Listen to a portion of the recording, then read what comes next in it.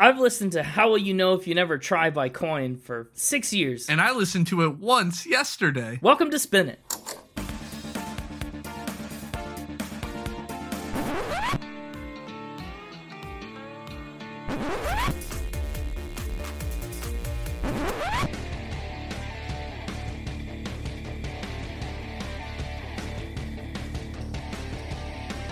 Hello, everybody, and welcome back to another episode of Spin It, the record ranking podcast for people who would rather be listening to music. I'm James, and with me is Connor. Hi. Hi, how are you? Hello. Buenos dias. Okay, I take that to mean you're good. Aloha. Ooh, Ciao. I almost want to see how long you can go, but I get the feeling you're running out of languages to say hello in. Anyway, Welcome to episode 98. quick question. Yes, Got any spare change? I do have quite a lot of spare change. I can't remember the last Yeah. time I did anything with all the change I've acquired over the years. Yeah. You think I could borrow a coin? No, Oh. get your own. Oh, okay. I will. Okay. Yeah, this week we're talking about Coin. And they're mine. What? They're mine. I claimed them. I got my own. Oh, What is this episode already? I don't know. I've already derailed this. Oh, gosh. Let's get it back on track. I didn't know what to do after I said hi. No, This is where we ended up. that's because you didn't say your usual I am here. You deviated. Yeah, you're right. Let's start over. I am here. Great. And this week we're talking about... That didn't sound natural. Let me try it again. Oh my gosh. I am here. That sounded way less natural. We'll fix it in post. Oh, okay. Hang on. We'll try. Oh, hang on. One more. I am here. Perfect. I think cut, print, perfect.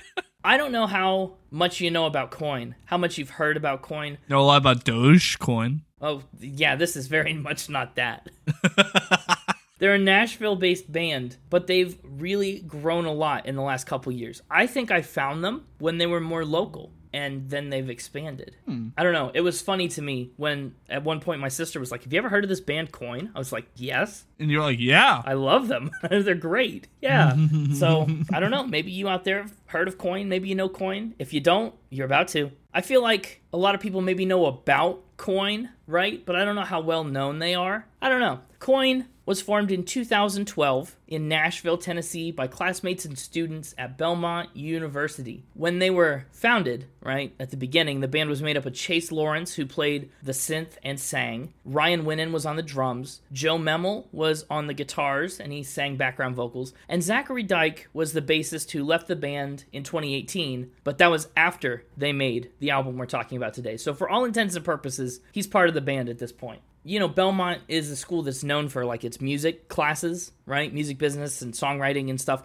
So they took a lot of music theory classes together and started to play music. They wanted to play live, but they thought that it would be good to have some recorded music that promoters could use as a reference for their sound and their style, right? And that's always a good thing, especially for a band that's so, I don't know, focused on alternative, like, synthy music. You just never know what you're going to get. So they cranked out a couple of demos that they put out for free all over the internet. They put together 2 EPs in their very first year, Saturdays and 1992, and then they put out a few singles that would eventually become tentpole tracks on their debut album, which is another one that I've heard. I saw Coin live in the fall, and I knew I liked Coin, but it never really occurred to me until that point that I, knew almost everything they've ever put out. I went to the concert and I knew every song, and I was like, oh yeah, I guess not much has slipped by my radar. That's cool. It was cool. They put on a pretty good live show. After they put out those first EPs and a couple singles, Coin got connected with none other than Jay Joyce, who we've talked about a couple times. I don't know if you remember the name. No. I didn't think so, but it's okay. I remembered the name. Jay Joyce is the one who turned Eric Church into a hit-making machine. He also was a producer for Emmylou Harris, who we talked about just last week, and he did work for Miranda Lambert, Cage the Elephant, Carrie Underwood, etc., etc. List goes on. So Coin gets in touch with him. Joyce helps the band get together their self-titled album in 2015. It's officially their debut. The band and the fans alike, they all love the record. They built up a really significant local following, and the band to this day says that there are a lot of things from that debut record that will always be a part of their DNA. And I think that's true. It's cool to hear how they took what they did on that first record and expanded it into future projects. So from there, they upped the ante and put together their sophomore album in 2017, The one that we're talking about today, How Will You Know If You Never Try? What an album title. And to be honest, I thought this would be a great one for the podcast, not only because I think it's the best record Coin has as one, like, unit, you know, but also it's my favorite, and also it bears a striking resemblance to one of this podcast's frequent mantras. Yeah. You don't know what I haven't tried. Oh. Really? Is that just now a thing that's clicking? I thought you would have recognized it right away. It's just now clicking. Wow. Didn't even think about it. I thought for sure you were going to come ready with some bit about it or like try and... Yeah, that would have been a great opening bit compared to what I went with. Yeah, we really just winged it, but it was right in front of our eyes. I am here. Oh, no, we're not going back again. Nope, keep moving forward. We did what we did. That's it. I found How Will You Know If You Never Try pretty much right when it came out. It was my first Coin record. And like I said, I've listened to everything they've done. They've got a really upbeat alt-pop style. I think if I'm comparing it to another album that we've done, I'd say they're right in line with the band Camino and Bad Sons. Both of which were fan suggestions. So, you know, if you're a fan out there who suggested those, you haven't heard Coin, go look at Coin. give it a listen. That's true. They even co-toured alongside Bad Sons and opened for the 1975 at one point. So, Nice. yeah, very Spin It adjacent. How Will You Know If You Never Try to Me is kind of like a mellowing out of the band's earlier stuff. Their self-titled record is electric, it's high energy, it's really non-stop. But I think with the second record, they really try to dig a little deeper into their lyrics. They explore a little bit more richness in the music. And I think they really give this record a lot of solid moments to breathe without sacrificing, like they would say, their DNA and what endeared them to their fans in the first place. I think this is a great sophomore album. And like I said, it's probably their most consistent album to date. Later albums like Dreamland and Uncanny Valley, I think there are a lot of stronger singles out there. But on an album scale, it's really hard to top this collection for me. Plus, again, just the nostalgia, little selector bias behind this pick, but that's okay. It's their first and so far only album to gain traction on the Billboard 200 chart. It peaked at number 177 in the United States, and on the Heatseekers chart, it actually made it up to number 2, which is their highest position on that chart as well. And so far, the band's put out 5 total studio albums, the most recent of which is from March 2022, and they've built up a really great live show to go with it. They've had 4 headlining tours, and when they're not headlining, they've supported bands like Neon Trees, Colony House, Young the Giant, 5 Seconds of Summer. They've also played festivals like Lollapalooza. So, yeah, that fan base, it's constantly growing. They're really making a name for themselves, and that name that they're making is Coin. Also interesting, a little trivia tidbit from an industry standpoint, Coin is on their 3rd different record label since they started releasing music. Their first 2 records came out with Startime Records, which is a part of Columbia, and then they put out Dreamland and the Rainbow Mixtape on the Committee for Sound and Mind, and AWOL, and then last year's Uncanny Valley came out on 10K Projects, distributed by UMG. So that is a fact that I can't quite figure out, you know? I guess we'll just have to see where their next one goes. But that's a brief overview of Coin and the album we're talking about today. It's going to be so exhausting to say How Will You Know If You Never Try every time I want to say the album's name. It's a long one. It's the second longest album title we've talked about, I think. As opposed to, I Like It When You Sleep, or You Are So Beautiful, Yet So Unaware, or something like that. Of it. Yes, you pretty much nailed it. Oh, I was close. Yeah, you were. I'm impressed. And that one's got an easy, exit ramp. You can always just say, I like it when you sleep, which is a weird sentence. But that's, an easy way to shorten the album name. How Will You Know If You Never Try doesn't feel like it's got the same versatility. How will you know? Maybe? I don't know. You get the idea. The point is, it's time for Factor Spin. It's time to bring the mixtaper out and see if I can recover from last week's historic, absolutely devastating shutout. I hope you do, because I don't like not getting any points. I know. Well, I'm going to try my best to get some points this week. I'm crossing my fingers. Just wish me luck. All right, well, let's get them on out here. Hello, Mixtaper. Are you there? Hey, it's me, the Mixtaper, champion of everybody's favorite game show, Fact or Spin. I don't know about champion. You did have a good week last week, though. I was impressed and happy for you, actually. Little victories. It's nice. Well, we're going for a second straight shutout. Oh, I guess that is on the table now, isn't it? Didn't think about that one until right now. Thanks a lot. Pressure's really on. It wasn't until 3 seconds ago. For both of us. Yeah, but one of us is just trying to recover.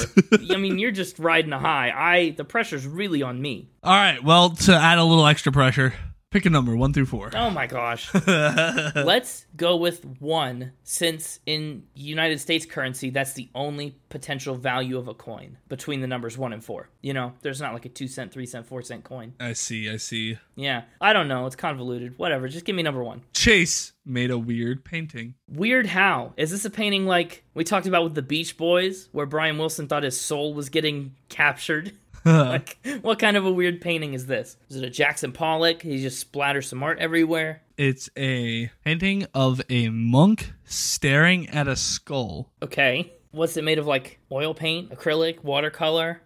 Is it significant to him? Is this an original painting? Like, or did he copy it? Yeah. It's an original painting. Well, what's the symbolism? What's the significance? It just came to him. Oh, just a bolt from the blue. But what's so weird about it? Is it a bad painting? I mean, it's not professional, but it's not bad. It's probably better than I could do. I'm betting that bar's pretty low. What are you trying to say? I'm just trying to say that you shouldn't quit your day job slinging coffee. I didn't choose the coffee life. The coffee life chose me. Right. That's what they all say. I guess the weird part is Chase got his brother to, like, model for him. Oh, yeah? So his brother is, what, dressed or posed like a monk while he's doing this? Or is his brother the skull? His brother wrapped himself in a red towel. To look like the monk cloak, and didn't have a skull on hand, so used a grapefruit to be the skull. Now, if he had painted that outright, that one would be a weird painting. Yeah, and so their mom walked in on them while he was posed like this. She, like, thought they were doing weird ritual stuff. Freaked out. With a grapefruit? Yeah, I don't know. I don't know, okay. What this says. Okay, so how long did he have to model for? Like, sometimes that can take, like, days for professional painters, right? Back in the day? Yeah, I mean, I don't know. I don't have a time frame for this. Okay. I'm gonna go with fact. Going with fact. Yeah, I don't know. I got one more piece of information here about the pose. Okay. His brother grabbed the grapefruit / skull and leaned in ominously, gesticulating towards a candle-lit table. Oh, that's different. Which they were using for light. Okay. And that's why, yes. And then the mom burst in. That sounds more like a ritual. And he says, it was hilarious, like a moment straight out of a sitcom. I see. See, I was picturing in my head something like Hamlet, right? Alas, poor Yorick, where he's just like holding the skull up. Like, oh. But no, if he's like leaned over a table with candles, and yeah, that looks a lot different to the outside observer. Okay. I'm pretty confident with fact. I'm comfortable with it. Let's lock it in. This is a spin. Oh, no. He was so comfortable and confident. Well, He didn't even fathom it could be a spin. he fathomed a lot of things. You just make this up? Did you do this? Not so bad a painter now, am I? No. Well, I haven't seen the painting yet. Yeah, no, I made it up. Impressive. Thank you. Well, if you ever do make that painting, let me know. I'll model for you or something. Okay. I don't like grapefruit, though. Is that going to make a difference? It will. Oh, Everybody knows grapefruits are the most skull-like fruit. are they? I don't know. Only one way to find out. Let's go with number 3 next. Number 3. They created an interesting video. An interesting video. A lot of adjectives on things this time. Weird paintings and interesting videos. What is so interesting about this video? It's kind of a fan parody creation. A fan parody creation. Yeah. Is it something they're fans of that they're parodying? In a way, they were struggling to write the music for this song that they were working on. Uh-huh. Simple Romance. That's a great song. Yeah. And so they created this video while they were sitting around, goofing around, just kind of trying to write, and created a video. Of a monk with a grapefruit. Just a hunch. The video was supposed to be Daft Punk covering John Lennon as a musical guest on SNL in 2001. That's complicated. Yes, that's what I said. It's like, I don't really know how to describe this without describing it how I just did. But I didn't want to lead in with that. They were playing Daft Punk covering John Lennon. They made a video pretending to be Daft Punk, Sure. who was covering John Lennon while they were the musical guest on SNL in 2001. Wait, they, Coin, were actually the musical guests on SNL, or were they pretending to be? Okay. They were pretending to be Daft Punk. Right, so it's 18, 19. They're pretending to be 2001 Daft Punk on SNL. Correct. Singing John Lennon. Oh my gosh. Yes, you're there. You nailed it. So how do you make a video of that? I mean, obviously you've got the Daft Punk outfits, right? The masks. Yep. What else do you do? Cover John Lennon. Is it just to get out of a creative funk? It's not for Simple Romance. Yeah. They said that they felt the song Simple Romance should have this vibe, and so they thought if they acted it out, that would set them in the mindset for what they wanted Simple Romance to be like. Okay. And you know what? I haven't seen the music video. Do you know how it ended up? No clue. Okay. That is interesting. Is this video out there? Have you seen it? I have not. Bummer. Video does not exist for me to see. In the public eye. Right. I'm going to call this one a fact as well. Oh, a fact. Yeah, I just, for some reason, I guess that makes sense to me. Sometimes, when you're in a creative slump, you just want to throw things at the wall to see what sticks, what's working and what's not working. Sometimes you just need to get the juices flowing a little bit. And I suppose that's what they did here. But what a weird combination. Imagine all the Daft Punks. This is a spin. Oh, no. No.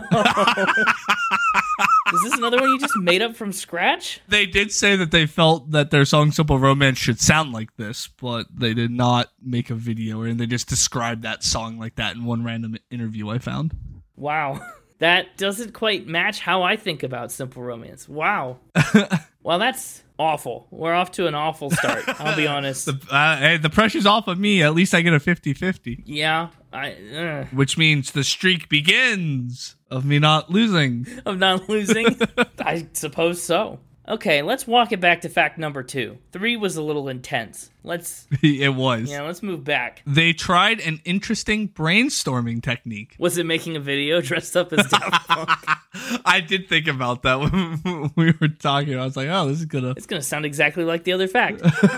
What's their brainstorming technique? Taking a road trip. Ooh, like a long distance road trip, or just like a drive to clear your mind? Drive around town and see what happens? Long distance. Long distance. Seems inefficient. How far have they driven to brainstorm? At least 3 states. I don't know exactly how many. Wow. Which 3 states? Do they do this often? I guess, to be fair, Tennessee is like a short state. So if you're going from like Kentucky to Alabama, that's an easy road trip. I don't know which states either. I just know this is their brainstorming technique they did. Okay. What kind of stuff have they brainstormed on their road trips? The song Nobody's Baby. The song Valentine, which was apparently originally titled Rock and Roll Song. Okay. But they mainly go on to talk about Nobody's Baby here and how they wrote the song 5 different times in 4 different keys in 3 different states during this road trip. Oh my gosh. They just kind of went on a musical road trip. They would get somewhere and decide to just rent out a space and, lay down some tracks and then hop back in and go road trip some more and play around in the car and then stop somewhere else. And they were just kind of road tripping it. That's fun. I love a good road trip. Oh, Never Change apparently was also on that long road trip. That's a good one too. Wow, that's a heck of a productive road trip. Have they done it more than just this one time? Don't know. This was just when they were talking about whatever. Dreamland, is that the album those songs are on? That's the one, yep. Yeah, they were being interviewed about Dreamland, how they came up with the songs. Okay, I think I'm going to say this one's a spin. Going with spin. I am going with spin. Much like the wheels on a car on a road trip, spin. This is a fact. Oh, gosh. I've got some things to say after the next question's over. Yeah. And I'm not loving the situation here. That's a fact. Yeah, that's a fact. It is indeed a fact. That'd be a lot of fun. They take a lot of voice memos on their phones and send it to one another of different things they were coming up with. Yeah, see, like Hippocampus did too. Darn you all pop bands in your road trips and your voice memos. Strawberry Sunset apparently started as an impromptu iPhone voice memo of a piano piece. Wow, that's a cool fact.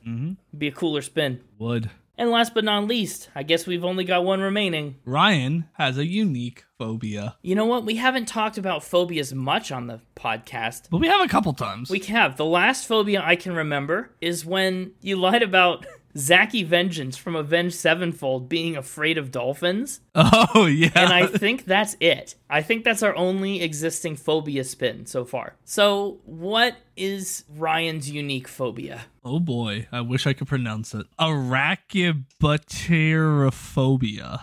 Okay, so the first part of that sounded like arachnid, like spiders. But then the next part sounded like butter. Is he afraid of butter spiders? Yes, you nailed it. I knew it. In a weird way, though. Kinda. Okay, break it down for me. It's the fear of peanut butter sticking to the roof of your mouth. That is a fear I've heard of. Like a spider. Like a spider? Well, just like spiders stick to things and webs and... Okay, it's a stretch. So why is he afraid of peanut butter? I think he wouldn't be afraid of it if he knew.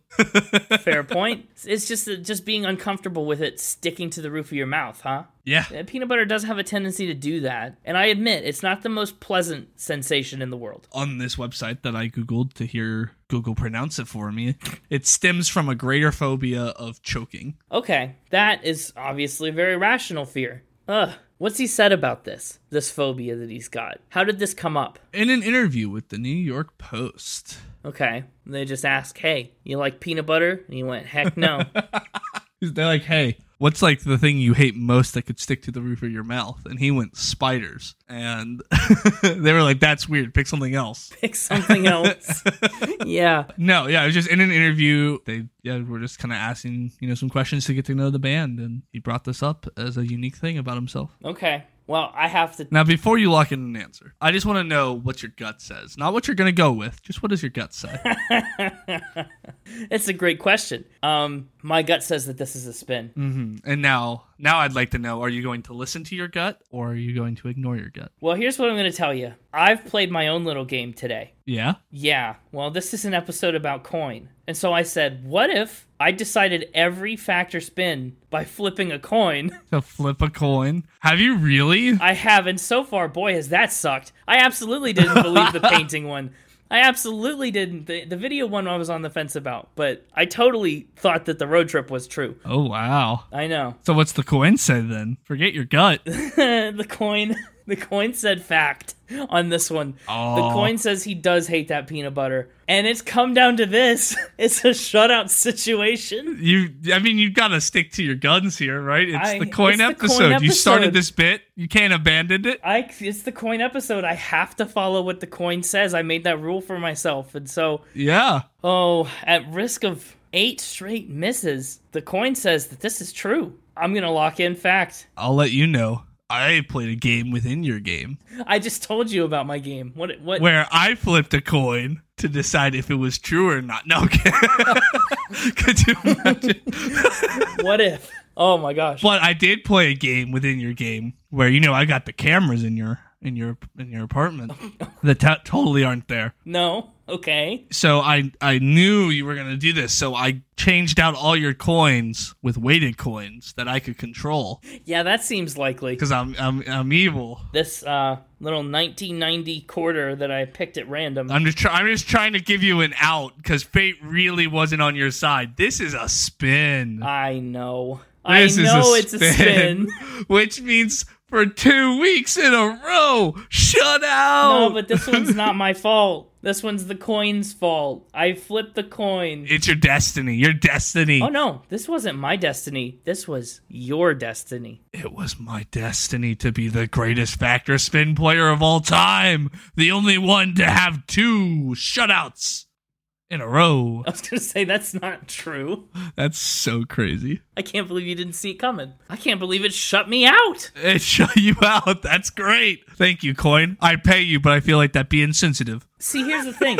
It's supposed to be 50-50, right? Flipping a coin is supposed to work half the time. Yeah. Like, the probability really should not have gone this way. Man, coin let you down. Probability was against me. The coin let me down. Coin the band didn't let me down, but... Throw that coin away. Yeah, you're right. I'm gonna spend it tonight. How would you like to be bubblegum, sucker? All right, well, make sure to bring that coin back for next week's episode. Not a I'm going chance. For 3 shutouts in a row. Not a chance. I won't let you shut me out leading into episode 100. There's no way. That'd be great. Well, 99's up next.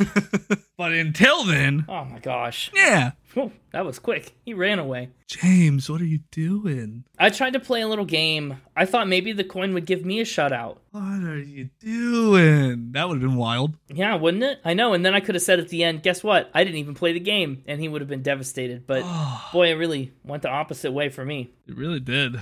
Well, after that bummer of a round of Factor Spin, it's time to get on to the album cover. I like the album cover of How Will You Know If You Never Try a lot. It's striking. And I also just like the color red. So that's no small part of it, I'm sure. Red is good. Red is good. It's a tombstone, right? Looks like a gravestone. It says How Will You Know If You Never Try on it. There's a hand reaching for it. There's a flower in a vase and some birthday candles scattered about. One of them is lit, and it's very red. I like it. I don't know. I don't know necessarily all the symbolism they intended here, but definitely it's an aesthetic. It's a look. Yeah, I like the tombstone. I like the little candle. I know. There's probably deep meaning to the fact that one candle is lit, you know? Like, all the others have been extinguished and are laying about the floor haphazardly. Yeah. I also it is like uncanny because the lights are so turned up on everything. The saturation. Yeah, the edges are all washed out. It's quite a look, but a cool look. Well, without further ado, let's talk about the tracks on this album. Do we have to? Yeah, we do. Oh, okay. I think this album starts off with one of the most poorly aged album track titles probably that we've ever talked about. Yeah? Yeah, and that is Don't Cry 2020. I think that's perfectly aged. Well, that's true. A lot of people did a lot of crying in 2020. As the album came out in 2017, so definitely we can look at 2020 with hindsight. They could not. So the song has nothing to do with what actually happened in 2020. Chase Lawrence wrote this song about himself and his girlfriend turning 25, and his 20s were going to end in the year 2020. Yeah. Right? At the time, it's looking forward to it. Since we've all been through 2020, the title rings a little different, but basically it's about you're still don't cry. Don't cry. Just for other reasons. Right. Yeah, the song is all about getting older, hitting that milestone age, and kind of taking stock of where you are in life, where you're going to be in 5 years. That dreaded interview question, right, that they ask you in every job interview for some reason. I don't like that one. Why not? I just never know where I'm going to see myself in 5 years. What if something happens? Well, but where would you like to see yourself? Well, yeah, I guess. See, now you're doing it too. You're just as bad as the job interviewer people. Because I don't hate the question. I think it's a great question. Where do you see yourself in 5 years? Making this podcast. Okay. See what I did there? Good answer. That's where I see myself in 5 years too. See? And now I got the job because I gave a good answer. All right. You had the job 2 years ago. Yeah, but I get to keep it. You locked it in for another 5.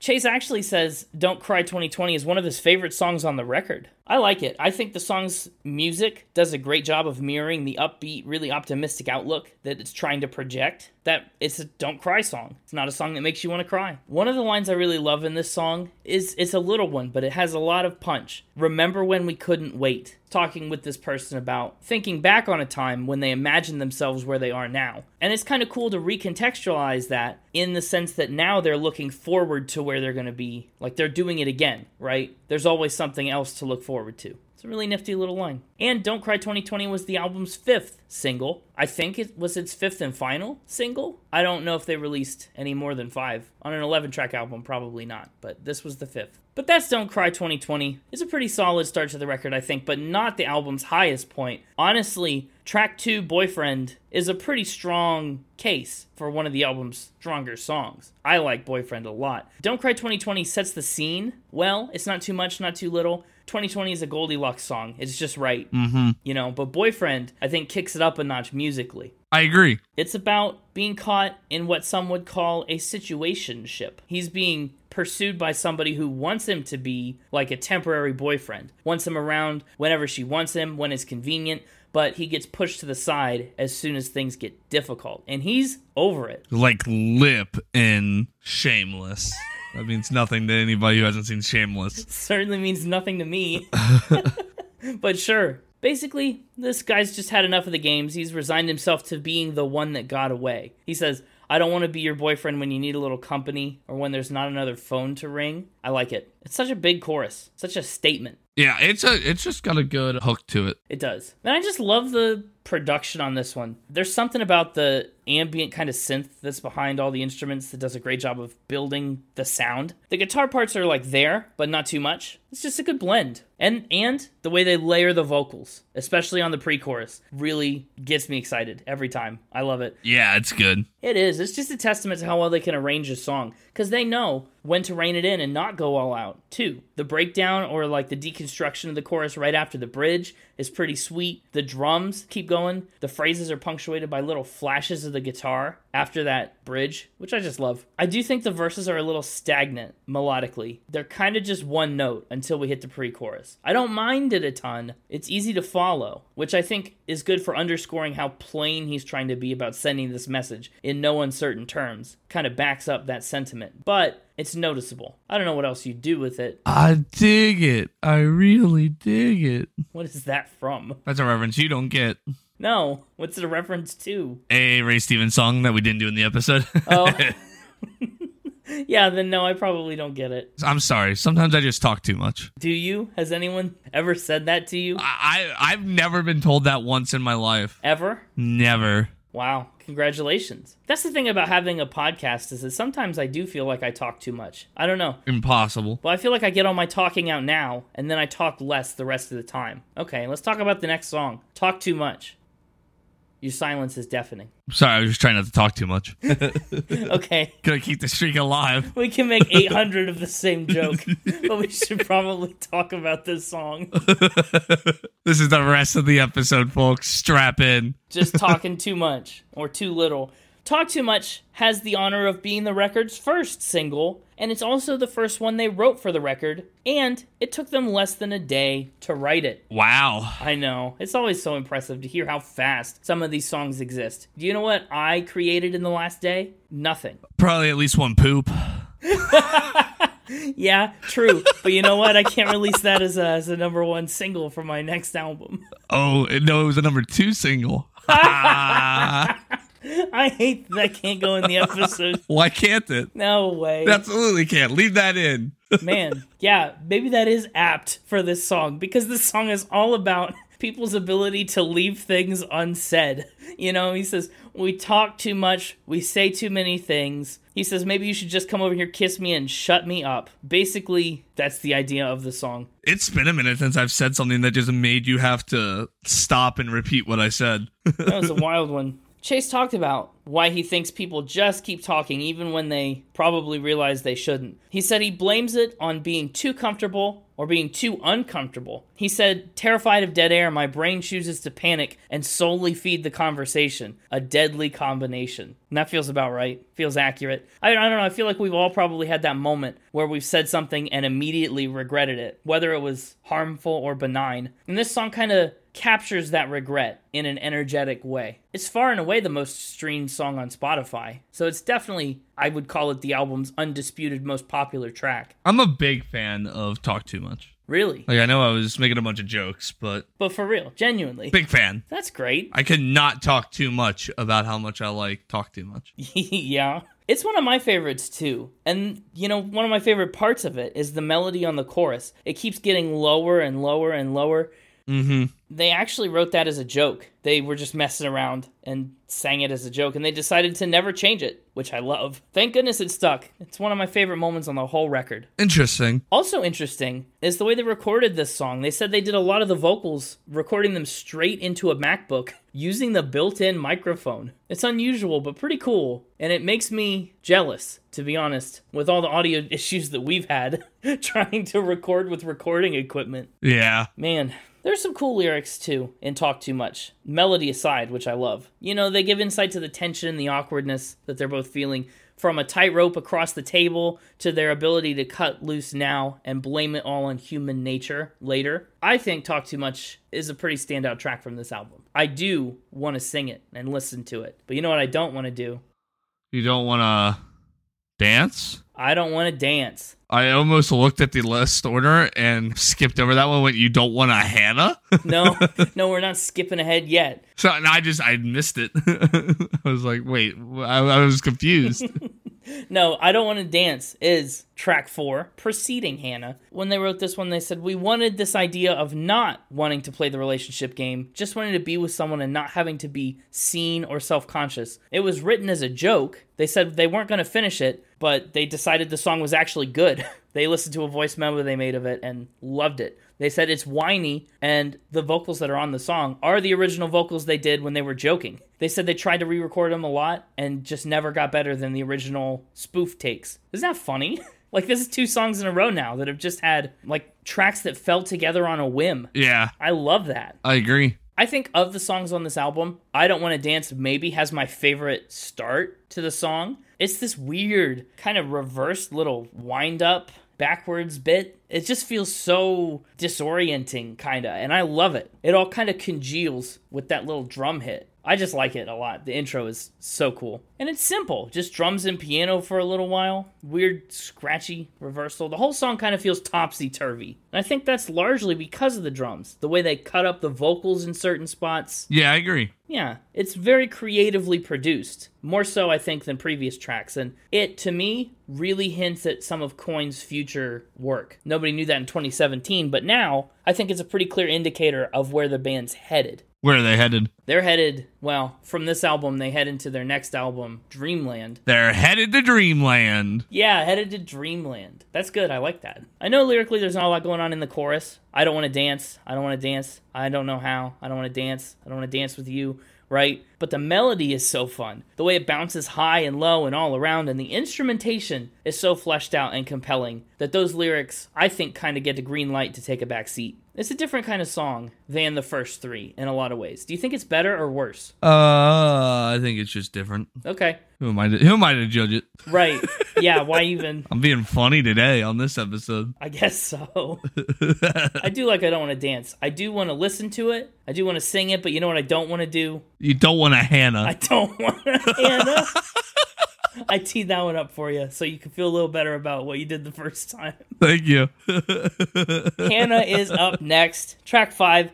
It's about a girl who's stuck in her little world, never knowing what's out there because she's never had the chance to try it. This song is where we get the album's lengthy album title, How Will You Know If You Never Try? Hannah's actually about a real person that Chase knew.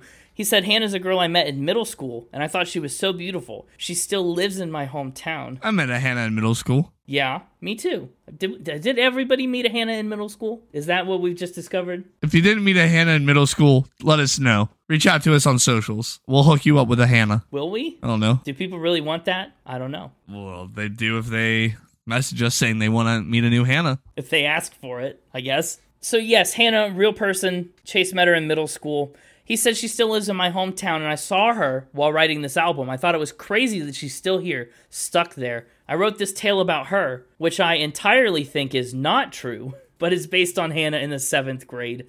So basically, he made up all the details, but did know a person named Hannah. She's basically trying to make things happen with the speaker, trying to get involved, but the speaker just can't be tied down to one spot. Her lifestyle isn't for him. And I love the way that he still kind of shows that he cares about her. It's not personal. You know, he says, keep on dancing into the arms of another man. Like, you'll find somebody who's right for you, but don't let our experience take the dance out of you until then. The other thing about Hannah, the bridge. It's also one of my favorite segments of this record. Tell me that you're bored to death in the skyline that you never left. The light in your eyes is flickering, but are you listening? I love it. And that kind of gets into some of the themes that are grander on this album between Talk Too Much and like Are We Alone? You know, your eyes are flickering, but are you listening? I like it. It just feels like it fits into this album like a puzzle piece. And I think it's a subtly great track to take the album title from. I agree. I agree, too. Question for you. I feel like it's a question for yourself, but yes. Wait, it's a question for myself? Well, yeah, I'm here by myself, but you're the one that's got the mixtaper to worry about. But are we alone? That's why only you can answer it, because the only other person who would be here is with you. What if he's with you right now? He's got that blimp. He's mobile. Not that mobile. Are we alone? Good question.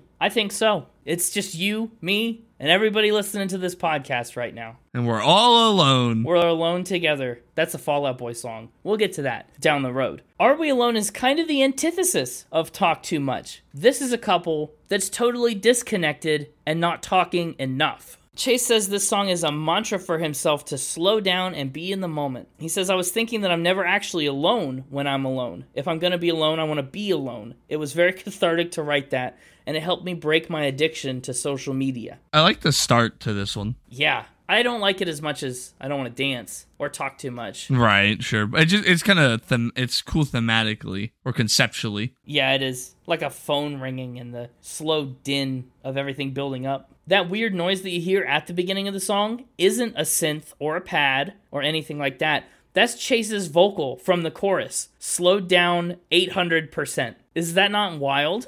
That is...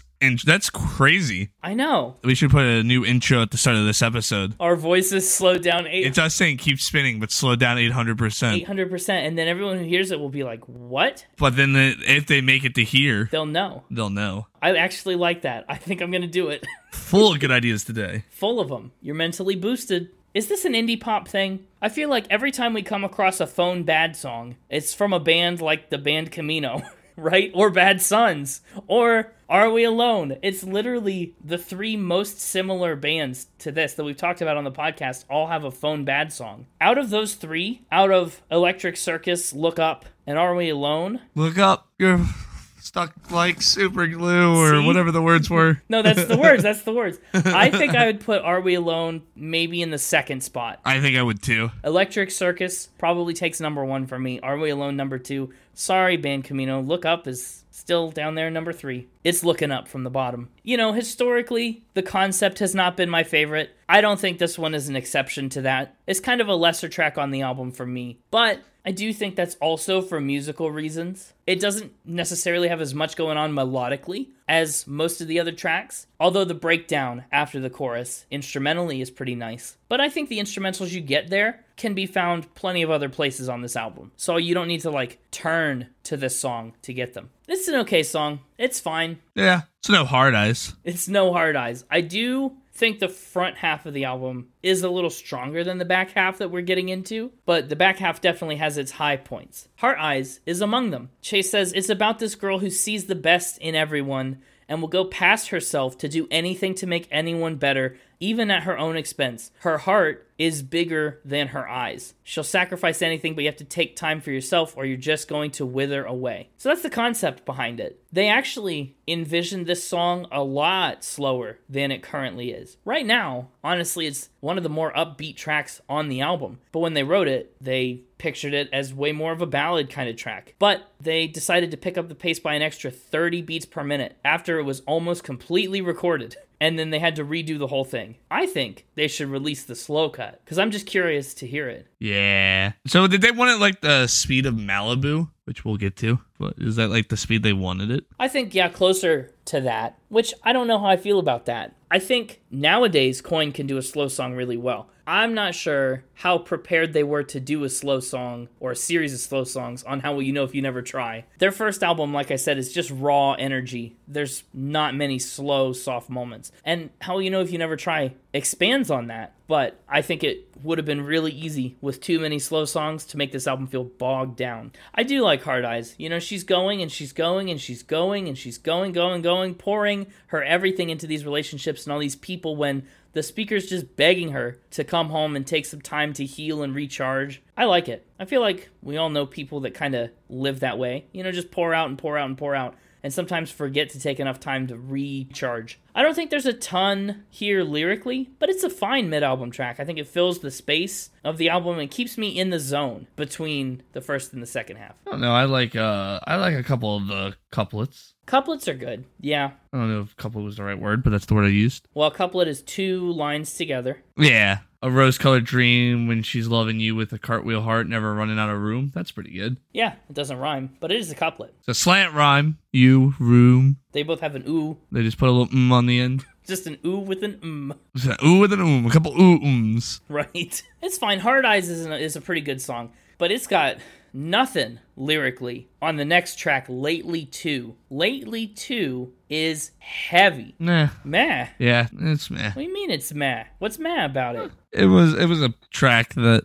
could disappear, and I would not have been heartbroken about it. Yikes. My Hard Eyes would not have been broken. Interesting. I think it's one of their more emotionally charged tracks on the album. Really? Yeah. Well, as the people's champion, I have to inform you, it's the least popular song on Spotify. Least popular, maybe, but that's probably just because it's so sad. No, people love sad songs. I guess. Yeah. It's a sequel to a track on their debut, as you may have guessed, called Lately. Yeah, and there's a Lately 3 on Dreamland. There is. Yeah, and both this song and Lately 1 center around the tragic death of Chase's nephew, who died 24 hours after his birth. He says the first song was written from his sister's perspective, and so with Lately 2, he tried to see things from the point of view of his brother-in-law, and from a time slightly later down the road, like past the grieving process, as they were expecting a second child.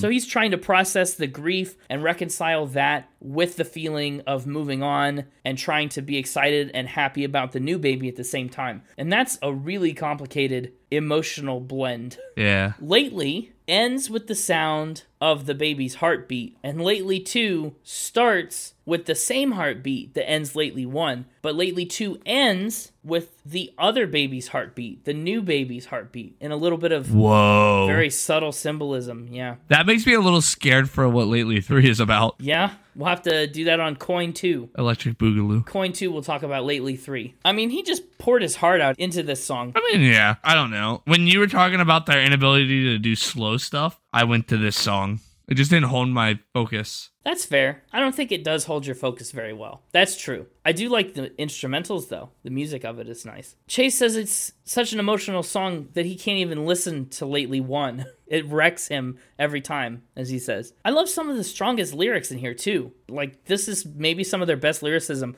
You blamed the stars for aligning wrong, and you cursed the God you were running from. I like it. Technically, Lately 2 stops after the second chorus, and the last minute or so of this song is a hidden track called Nothing Matters. Oh. That's the part that starts off with the drums, and it's so distorted and saturated and raucous. I just love it. Cool. I know, right? And it ends super abruptly. It's just a good contrast to the Lately part. Secret track in the album. Yeah, I love a good hidden track. And then we jump cut into the post-funk rock pop track that kicks off with an a cappella chorus, and that's Feeling. Feeling. Were you feeling? I was feeling in the feelings. Great. This is another song with a cool story behind it. It was written early one morning by drummer Ryan Winnan. He started putting the song together at 1:19 on a Friday morning and never meant for it to be a track, but it was yet again an accident that he showed to the band and they loved it. He was like, I'm feeling you. Can you feel it too? And they were like, oh yeah, we feel it too. We've been feeling it lately too. And they're like, oh no. Why were they like, oh no? They liked the song. Because Lately too is sad. Oh,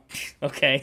And then it hit them in their feelings. And we all go full circle. I like Feeling. It's kind of a fun song musically to get into. You know, I'm feeling chemistry. Can you feel it too? Even if we don't want it, we can't deny that it's there. It's a groove. It is. Feeling is a really fun song. I do think it's kind of the last of the really fun songs on this album, to be honest. Yeah, and then we move into Miranda Beach. Miranda Beach, yeah. This song, it's not another slow song, but it's just not captivating. It doesn't draw you in as much. It's about a girl who's an enigma, right? The quiet type that he just can't get a read on or figure out because, as he says, she can barely say anything at all, and she leaves him guessing at what's going on in her head. And I guess maybe that's why this song doesn't ever stick with me either. This song feels like an enigma to me. Miranda Beach feels a little bit like a filler track. Agreed. It's not bad, but it's overshadowed by a lot of its companion tracks on the album. The chorus is really simple. She's got me feeling undone and she knows it. Miranda Beach. Da-da-da-da-da-da-da. So it's sing-alongable. That's nice. I just don't think there's a ton to say about this song. Also, I think there's no real place called Miranda Beach, but it does seem to be a fictional town from the 1981 movie Body Heat. So I don't know if that's an inspiration or a coincidence, but just so you know, that loose thread is out there. You ever seen the 1981 movie Body Heat? Every Sunday. You watch Body Heat every Sunday? The Mixtaper has it on a lot. What's it about? About, I don't know. I don't pay attention to it. The Mixtapers just got it on. Sure. From what I've gathered from the movie, though, just with it being on in my vicinity, it seems like it's in the midst of a searing Florida heat wave. And a woman persuades her lover, a small town lawyer, by the way, to murder her rich husband. Oh, wow. That got intense really quick. Yeah. It's like the whole thing where it's like, oh, ice cream sales went up in the summer and so did the murder rate. Ice cream must cause murders. Right. Yeah, how that's correlated. It's like that. Isn't it wild that that's totally true? Isn't it wild? Like, I can't believe ice cream's legal. I know. Yeah, it's like that. It got all hot, Florida heat wave, so murder rate went up. And the body count went up. Body, heat. But you see, Ned Rancine, he's the seedy small town lawyer in Florida. He's the one that's having the affair with the married Maddie Walker, the woman I mentioned. Yeah, and you've never seen this? You just had this on in your periphery? Yeah. The passionate affair happens, except, the only thing standing in their way of true happiness is Maddie's rich husband, Edmund. That's the husband's name. Yeah. And so, they a plot is hatched to kill him, but the whole movie's about will they pull it off. I see. That sounds intense and in no way related. Also, Ned Rancine is a womanizer, apparently. But the heat wave does not affect the overactive sex drive of him. Of him? That was a weird way to say that. And Miranda Beach, she's somewhat inept. I don't know what I'm saying anymore. Imagine like telling someone, yeah, I never really watched that movie. I just saw it on one time. And your review of the movie includes the phrase, she's somewhat inept. Sorry, the Miranda Beach is where they're at. Sorry, the Miranda Beach lawyer. Sorry, I've only seen this one time. Your story's getting all mixed up. Yeah, the Miranda Beach lawyer, the guy who's the lawyer, Edmund. Oh, Edmund. I thought Edmund was the husband. No, Ned Rancine. No, yeah, Edmund's the husband. Ned Racine. I don't know how his name is pronounced. He's the inept Miranda Beach lawyer. I see. Owns his own small firm, but he's not allowed to tell anyone about this affair that he's having with Maddie Walker. She's like, no. But that's totally against what he does. He loves to tell his friends, public attorney Peter Lowenstein and police detective Oscar Grace. And as the affair escalates into a declaration of love, it also turns into one of greed, where, both want each other and the money. Edmund's money, the husband, the rich husband. There's money? The rich husband's money. Okay, yeah. Sorry, you didn't get to that part earlier in your review. Yeah. And so, Maddie signs a prenuptial agreement that would provide her nothing if she were to divorce Edmund and go be with the one she loves, Ned, the inept lawyer. Right. And so they're like, well, crap, I can't divorce him because I love the money almost as much as I love you. And so they decide to murder Edmund. But they encounter some unforeseen obstacles. Oh, no. Including some last-minute changes to the plan by Maddie without notifying Ned beforehand. She changes the plan because of these unforeseen obstacles. Yeah. But doesn't have time to warn Ned. It's all about, can he adapt to these changes and get away with the murder? Only time will tell. Only time will tell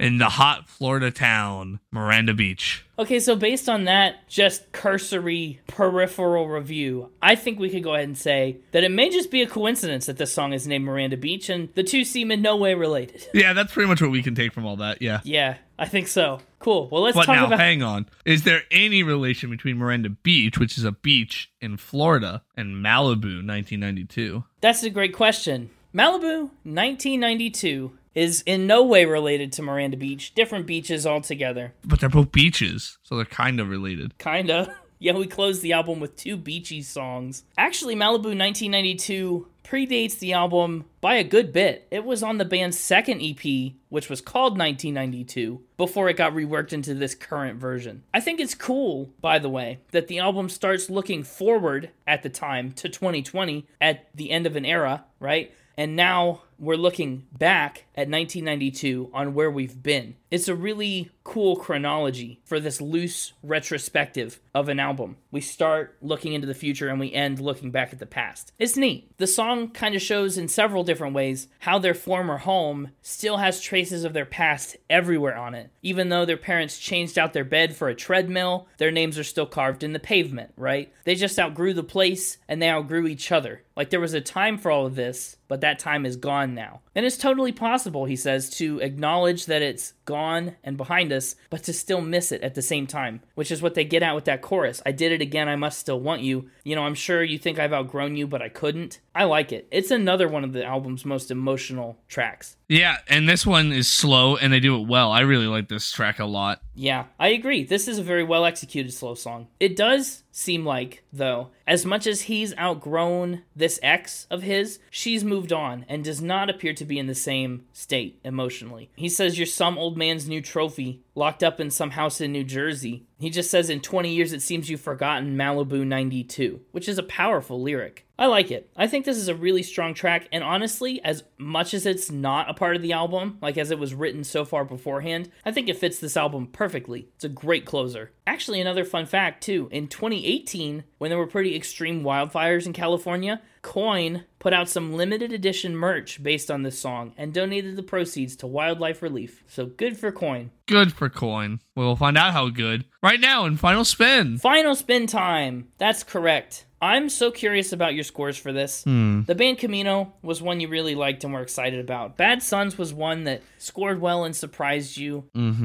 This, sonically, kind of goes toe-to-toe with those ones. Actually, Apocalypse Whenever and the band Camino, for you, are right next to each other in your 9s.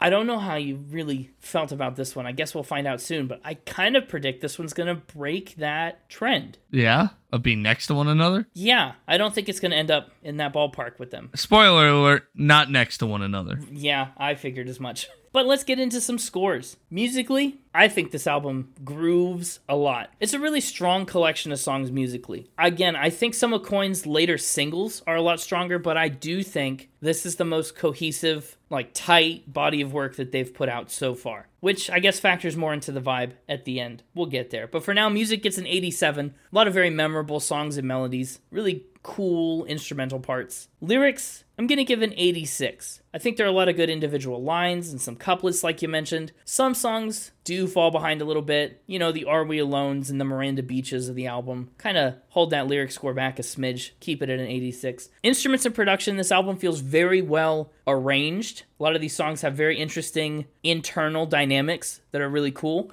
And their instrumentals are pretty captivating, I think. Some of the decisions they make to slow down their voices, to reverse their guitars, a lot of the ambient synths, the drums play their part really great throughout. Given an 89 on instruments and production. An overall vibe, I admit, maybe has a little bit of a sentimentality bias, just because I really like this album and have for a long time, even since before I was ranking albums, period. So, I don't know, I just like this one a lot. It gets a 93 on the vibe, which gives it an overall score of 89.1 and puts it on the list at number 119. And while this album may not be next to the others for you, it is literally right next to the band Camino for me. The band Camino comes in just below it at 120. What? Yeah. Wow. I know. You think Band Camino was worse? Well, let me break it down for you. The band Camino scored 1 less point in music. They scored 4 more points in lyrics. They scored 2 more points in their instrumentation and production.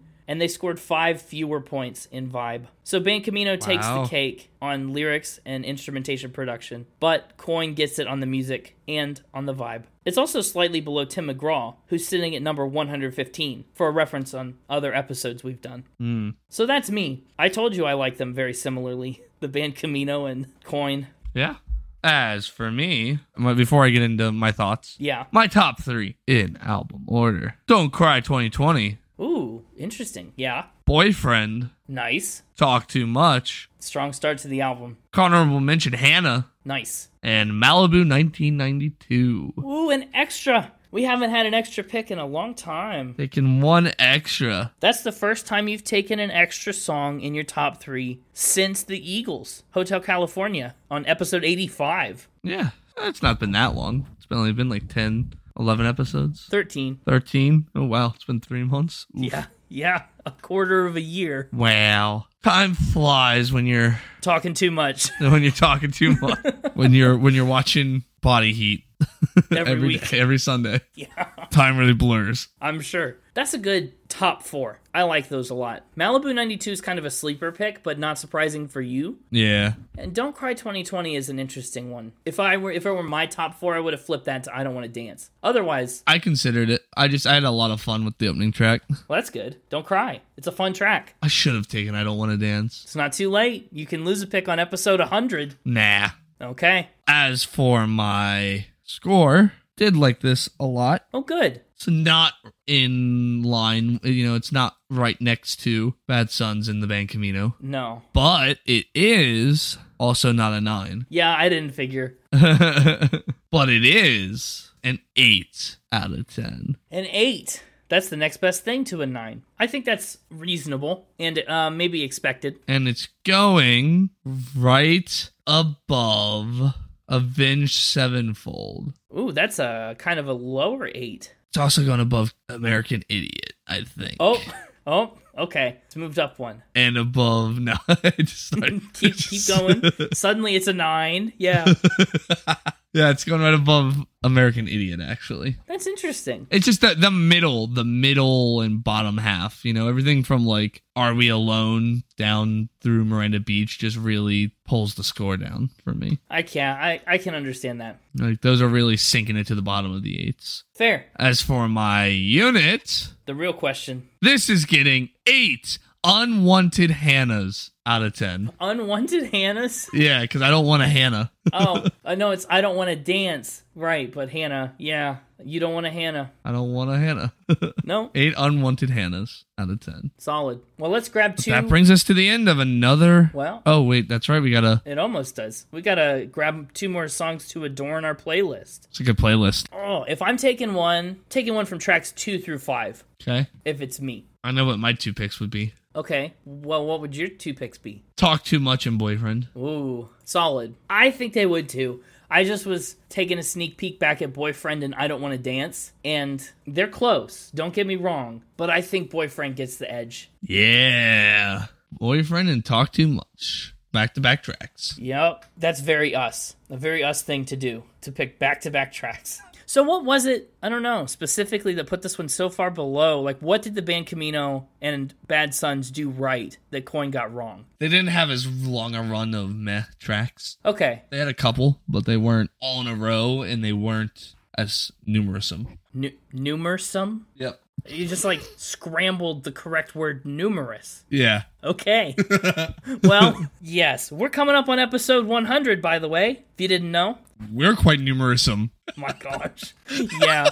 So if you want to be in the loop on all things Spin It, coming up on 100 episodes in 2 full years. A lot of stuff going on. Yeah, it's true. Be sure to follow us on our socials, at SpinItPod on Twitter, at SpinItPodOfficial on Instagram, and on the web at www.spinitpod.com. We'll also have Twitch live streams and all kinds of fun stuff happening. Go follow the Mixtaper on his Twitter. Interesting stuff coming for year 3. It's so true. At _Mixtaper is his handle. And we'll see you back here next week for another stellar album, another stellar series of comments made about said stellar album. And it's going to be episode 99. We're right on the cusp. Penultimate episode. Of pre-100, yes. Yeah. No, it is the ultimate. It is the ultimate episode before episode 100. This was the penultimate pre-100 episode. Oh, we penultimated. We didn't even realize. We didn't even realize it. Man, on our 49th double. You won't want to miss it. Stick around next time. Keep spinning.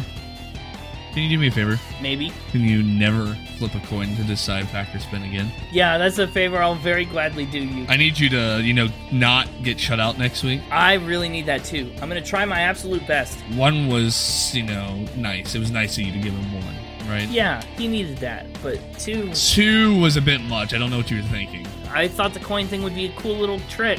3, he will be insufferable if he gets 3. Just sit him down in front of body heat with a couple loaves of pumpernickel bread. He'll be fine. Humorism.